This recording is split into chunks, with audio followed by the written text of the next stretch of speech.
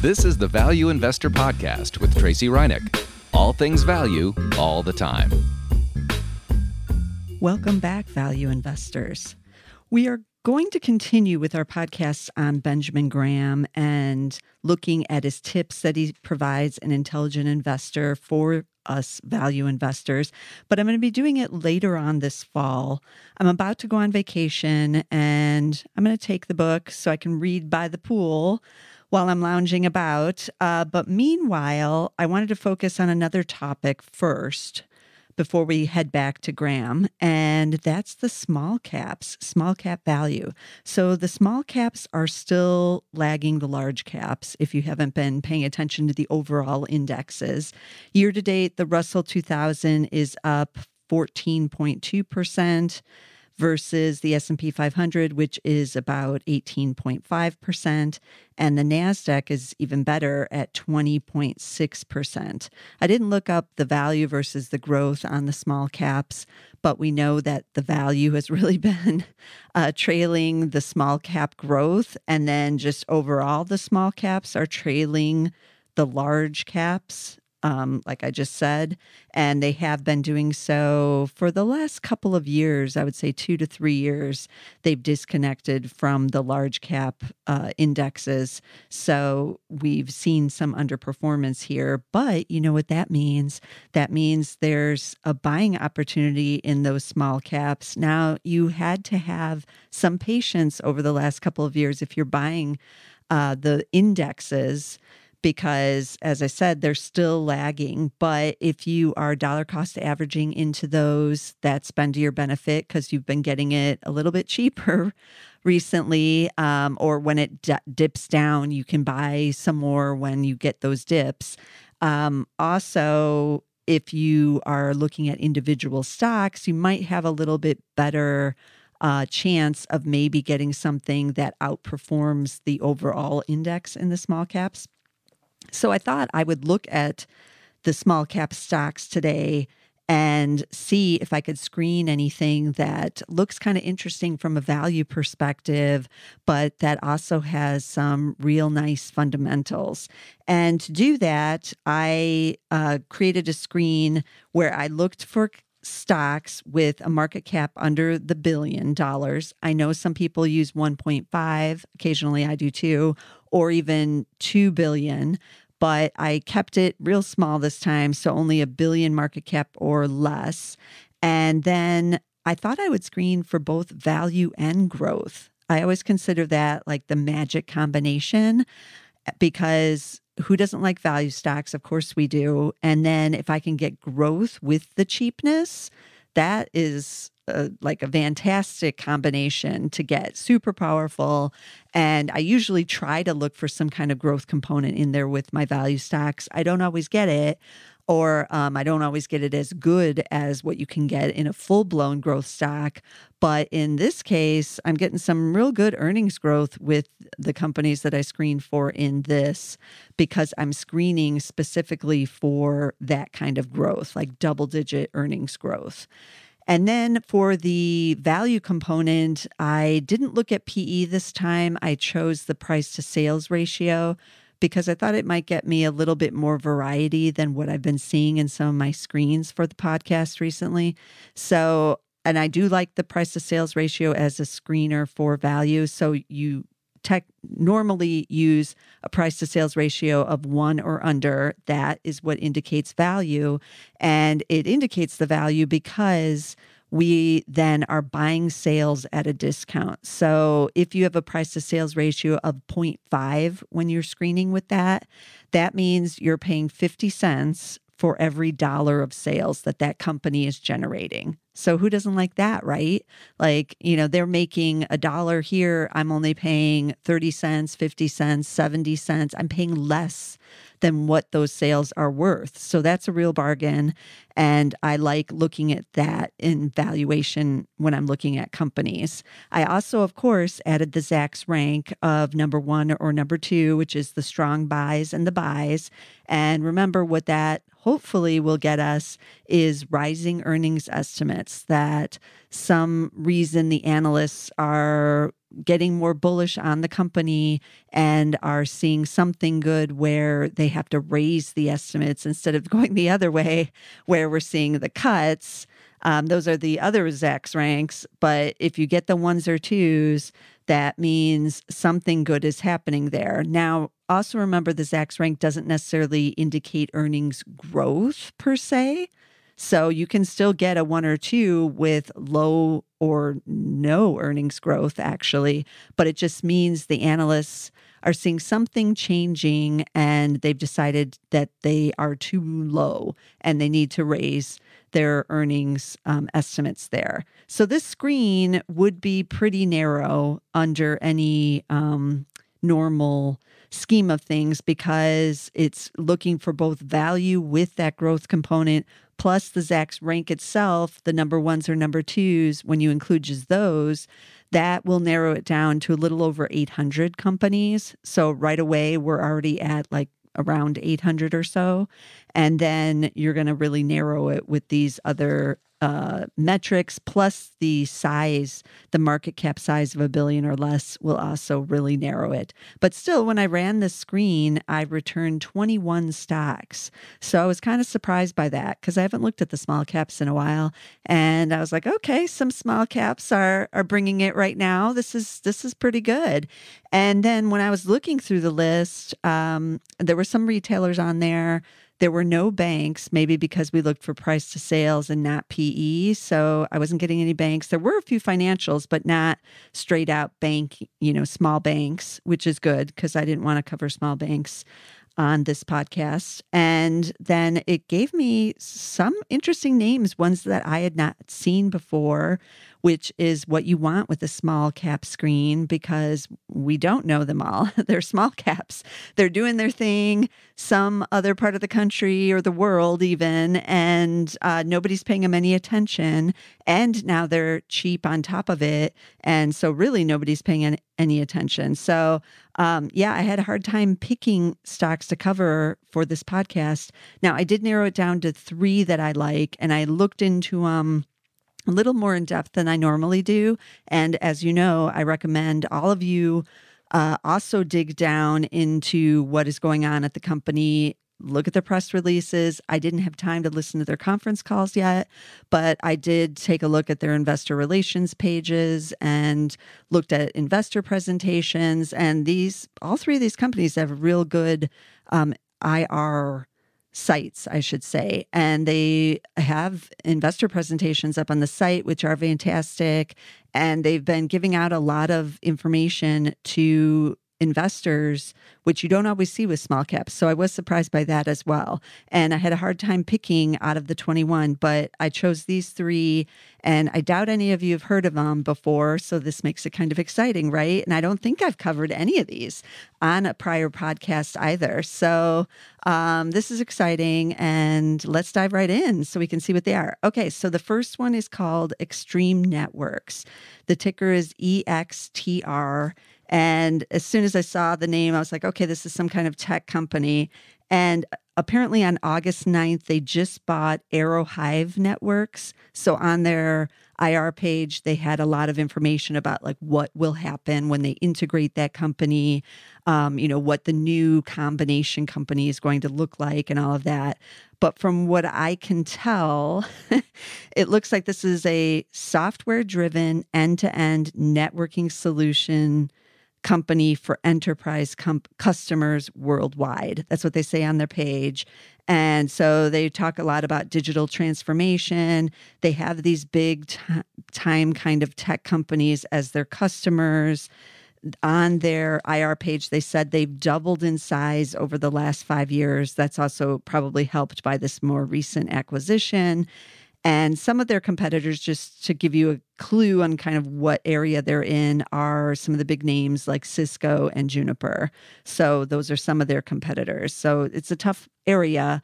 And then they gave like goals that they laid out. They're on the fiscal year. So I took a look to see what's supposed to happen in fiscal 2020, which we're now entering into. And they see themselves changing over to a subscription-oriented cloud-based model. At least that will be for 30% of the revenue. That's their goal, is to get 30% of the revenue from reoccurring services. So we've seen the subscription-based model from a lot of companies, but as an investor, you kind of do like that because then you know for sure, or you hope that that reoccurring revenue is just kind of stabilizes the rest of the revenue that is coming in there. So what is cheap and growing about this company? Okay, so it has a price to sales ratio of just 0.9, which obviously is under 1, and that's what we wanted. I also took a look at PE, just out of curiosity on some of these, and the PE is also a value on this one at just 11.2, so that's cheap. And market cap, $898 million now. It's bigger now that they've done this acquisition. Only has one analyst, though, and it looks like the analyst kind of just joined on because we don't have some data for the prior year. And maybe they're coming on because they were watching Arrowhive Networks, so now they're going to watch the combination company. But this one analyst is expecting earnings growth of 88% this year. Some of that is probably because of the acquisition. But they made 35 cents last fiscal 2019, expecting to make 66 cents this year, fiscal 2020. So that's a pretty big jump, and it's still cheap, like I said. So I'm liking everything I'm seeing here. They also had pretty good cash flows, as you might expect from a tech company.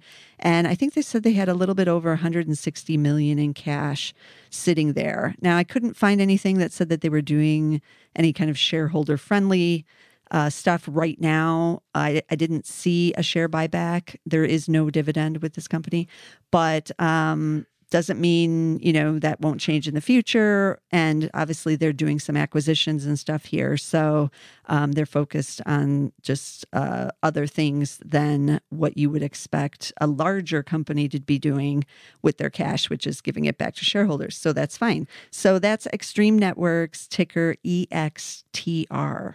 Okay, then switching over to an area outside of tech, and I've not heard of this company. It's called Griffin Corporation. Actually, they're kind of in tech too. So it's a combo. So their ticker is GFF, and they have two different segments, which is why I'm saying it's a combo. So they do home building products, and then they have defense electronics is their second. So it's kind of like a mini conglomerate, I guess you could call it. They have a market cap of $955 million. So they're on the upper end of the 1 billion screen that I screened for. So not super small on the small cap side. And just going back to what their segments are. Okay, so home building products, that includes Ames, which is landscaping products, snow tools, wheelbarrows, that kind of stuff. That's been around for forever. And we all need the wheelbarrows, right? That's a normal thing that constantly is being sold. Then they own Clopay, which is doors. And then they just acquired Closet Made.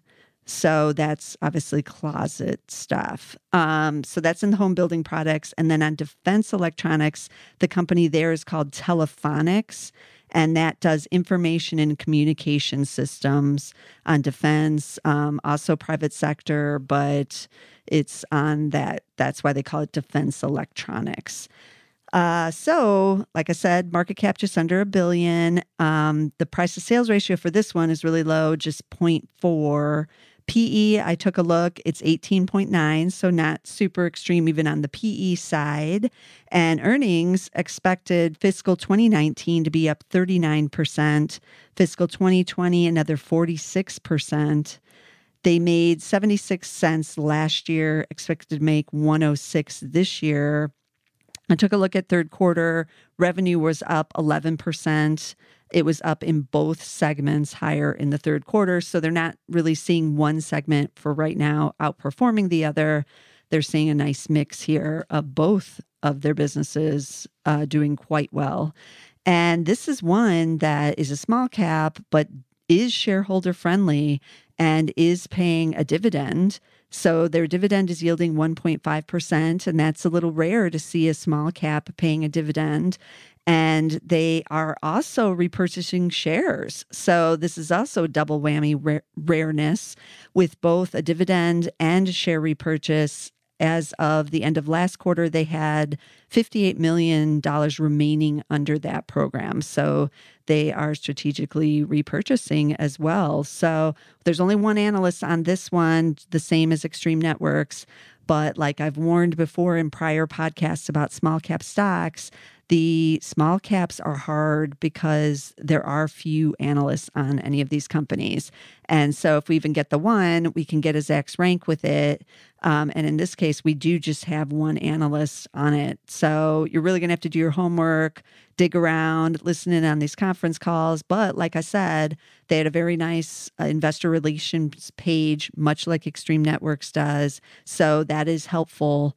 They're at least providing some kind of content and information for investors, and that is important. So that's Griffon Corporation, GFF, and how you spell the name is Griffon. Griffon. We could pronounce it French. I like to think everything is French, right? Like I'm always French-sizing all the names because it just sounds so much nicer. But that's GFF, again, is the ticker on that one. And then our third company is also one I've never covered or really followed at all. And it's called Quanex Building Products. And the ticker there is just NX. So two-letter ticker, NX.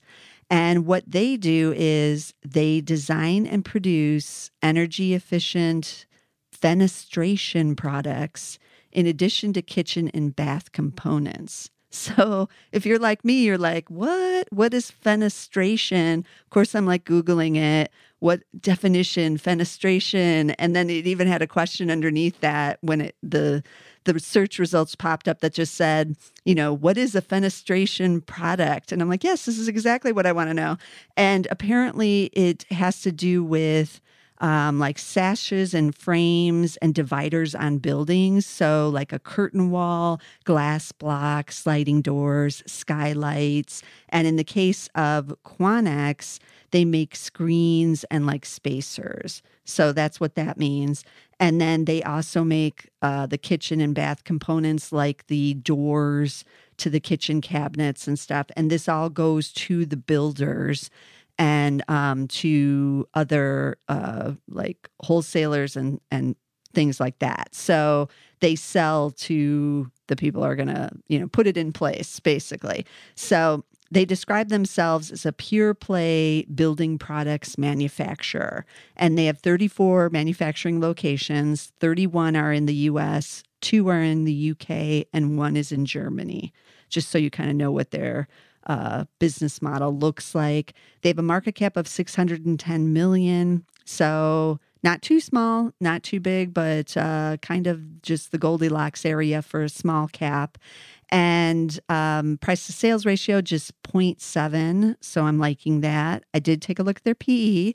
It's at 19. So that's not quite as cheap as the price to sales ratio, but still not terribly high. And those earnings are expected to see some nice double-digit growth, just like the other two, because we screened for that, right? And so this is nice to see.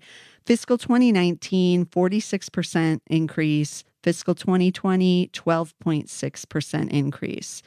And they were expected to make 95 cents this year, and they only made 65 cents last year. So you can see the big jump there. Now, I took a look at their prior quarter, and they saw above market sales growth in North America and the EU in the fenestration segments. So that did well for them last quarter, even though overall sales did not see a big boost last quarter, but they're doing well in that segment. And this is another one, strangely, that is super shareholder friendly. Like, I couldn't believe I was running into these. I thought it was just like, it's going to be like a one-off out of the ones I looked at out of the screen. But 2 out of the 3 of these are paying a dividend. So this one does too. It's yielding 1.8% right now. So that's pretty decent. And they also are doing a share buyback. As of the end of July 2019, they had $22 million on the share repurchase program remaining. So they still have quite a bit to go there. And I like these companies. When you see both the share buyback and the dividend and their small cap, I'm just saying they have to be doing something right. Like management really is on top of things. They know what they're doing. Some of these companies are old, like decades old. They've been around a long time. They are, survivors, basically. They've been through recessions and everything else, and they know how to get the job done. So I love companies like that, and it's very hard to find them in the small caps. You really just kind of have to snoop around, which we did today on the podcast with the screen that yielded some like kind of hidden gems, I want to say. And I'm really going to be watching some of these this earnings season and going forward to see, what develops in their business model, especially if the economy starts to slow a bit here. I didn't see anything on their IR pages and in any of their investor presentations that indicated any kind of slowdown, not yet, but that's something to listen into on the upcoming conference calls for sure, because they'll talk about it if they start seeing it, obviously. So that's Quanex Building Products, ticker NX. And we did have 2 analysts on Quanex, so at least it's better than just having one. So it's a little better covered than some of the others. And I do like seeing that, at least. So it gives us a little bit more to go off of. But as I've said, it's very hard to find small cap stocks that have good analyst coverage. Occasionally, you'll see some of them in the tech space, if it's like a popular name, or in retail even. But I'm always surprised at how few analysts cover even what I consider to be some well-known retailers or restaurant chains, but just because they're on the much smaller side, then the analysts kind of just stop covering them, just say, nah, we don't have the resources to devote to that.